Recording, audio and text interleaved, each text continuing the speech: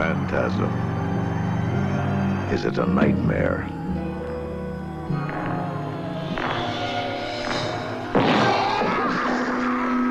Phantasm. Is it an illusion? Welcome to another episode of Rhein's Reviews. I'm your host, James Rhein, and on today's episode of the podcast, I am talking 1979's Phantasm. This is directed, written, photographed, and edited by Don Coscarelli. I hope I'm pronouncing that correct. This is the first film in a franchise. It is all about a mortician. They call him the Tall Man. He's played by Agnes Scrim. That's probably my favorite part of this movie. What a name. If I ever change my name, Agnes Scrim, I think that's going to be it. Anyway, he plays this mortician who is killing people, and then when they are dead, he is able to transform them into dwarf zombies. That's what the movie calls it. And basically they do his bidding. But there's this teenage boy, probably like 12, 13 years old, named Mike, and his brother Jody and their friend Reggie, and it's their job to go and fight against this evil and try to take out the Tall Man, the mortician, whatever you want to call him. This was an independent film, definitely low budget, definitely B or maybe even C movie vibes here. The score is my absolute favorite part of this movie, and probably the only part of the movie that I was really in with. Everything else, like, I don't know. It's something, again, when the main character is a 12-year-old boy, I was just kind of bothered by him as a character. There's some really cool imagery going on. The surreal nature of this film, at times it can feel somewhat hallucinatory.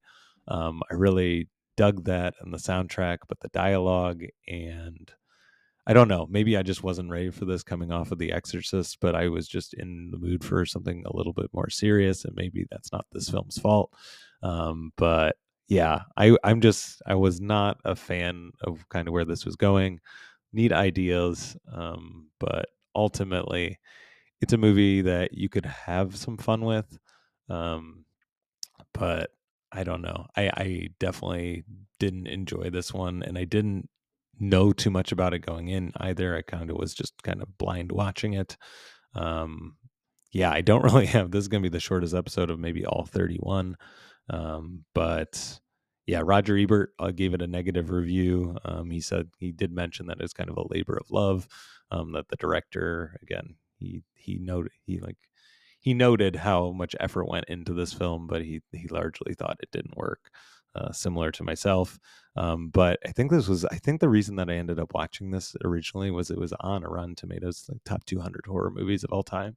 Maybe it is top 200, but yeah, I could not really get myself into this one.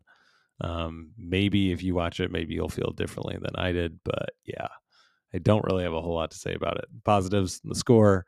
Negatives, pretty much everything else, apart from some of the imagery, apart from some of the, I don't know. It's very imaginative, I guess. And the supernatural and some of the horror moments do work.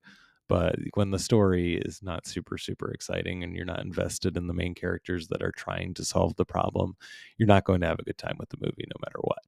So yeah, that's Phantasm. short review, and short discussion, because yeah, there's not a whole lot to say about it. So I will be back tomorrow, and on tomorrow's episode of the podcast, I'm going to be talking about Bill Paxton's Frailty. The stars none other than Mr. Matthew McConaughey himself. So excited to talk about that one. Another movie I know little to nothing about. After that, it is Invasion of the Body Snatchers, and then Wreck, which is probably the movie. If you had asked me at the beginning of the month, which one are you looking forward to the least, that is probably it. Found footage movie, which usually scare me, coming in at only an hour and 15 minutes. But that one's going to be really scary. And I am definitely trying to avoid that one as long as possible. But the time has come. So that will be later in the week. And hope you can tune into the next few days. And thank you for tuning in to today's episode of Ryan's Reviews.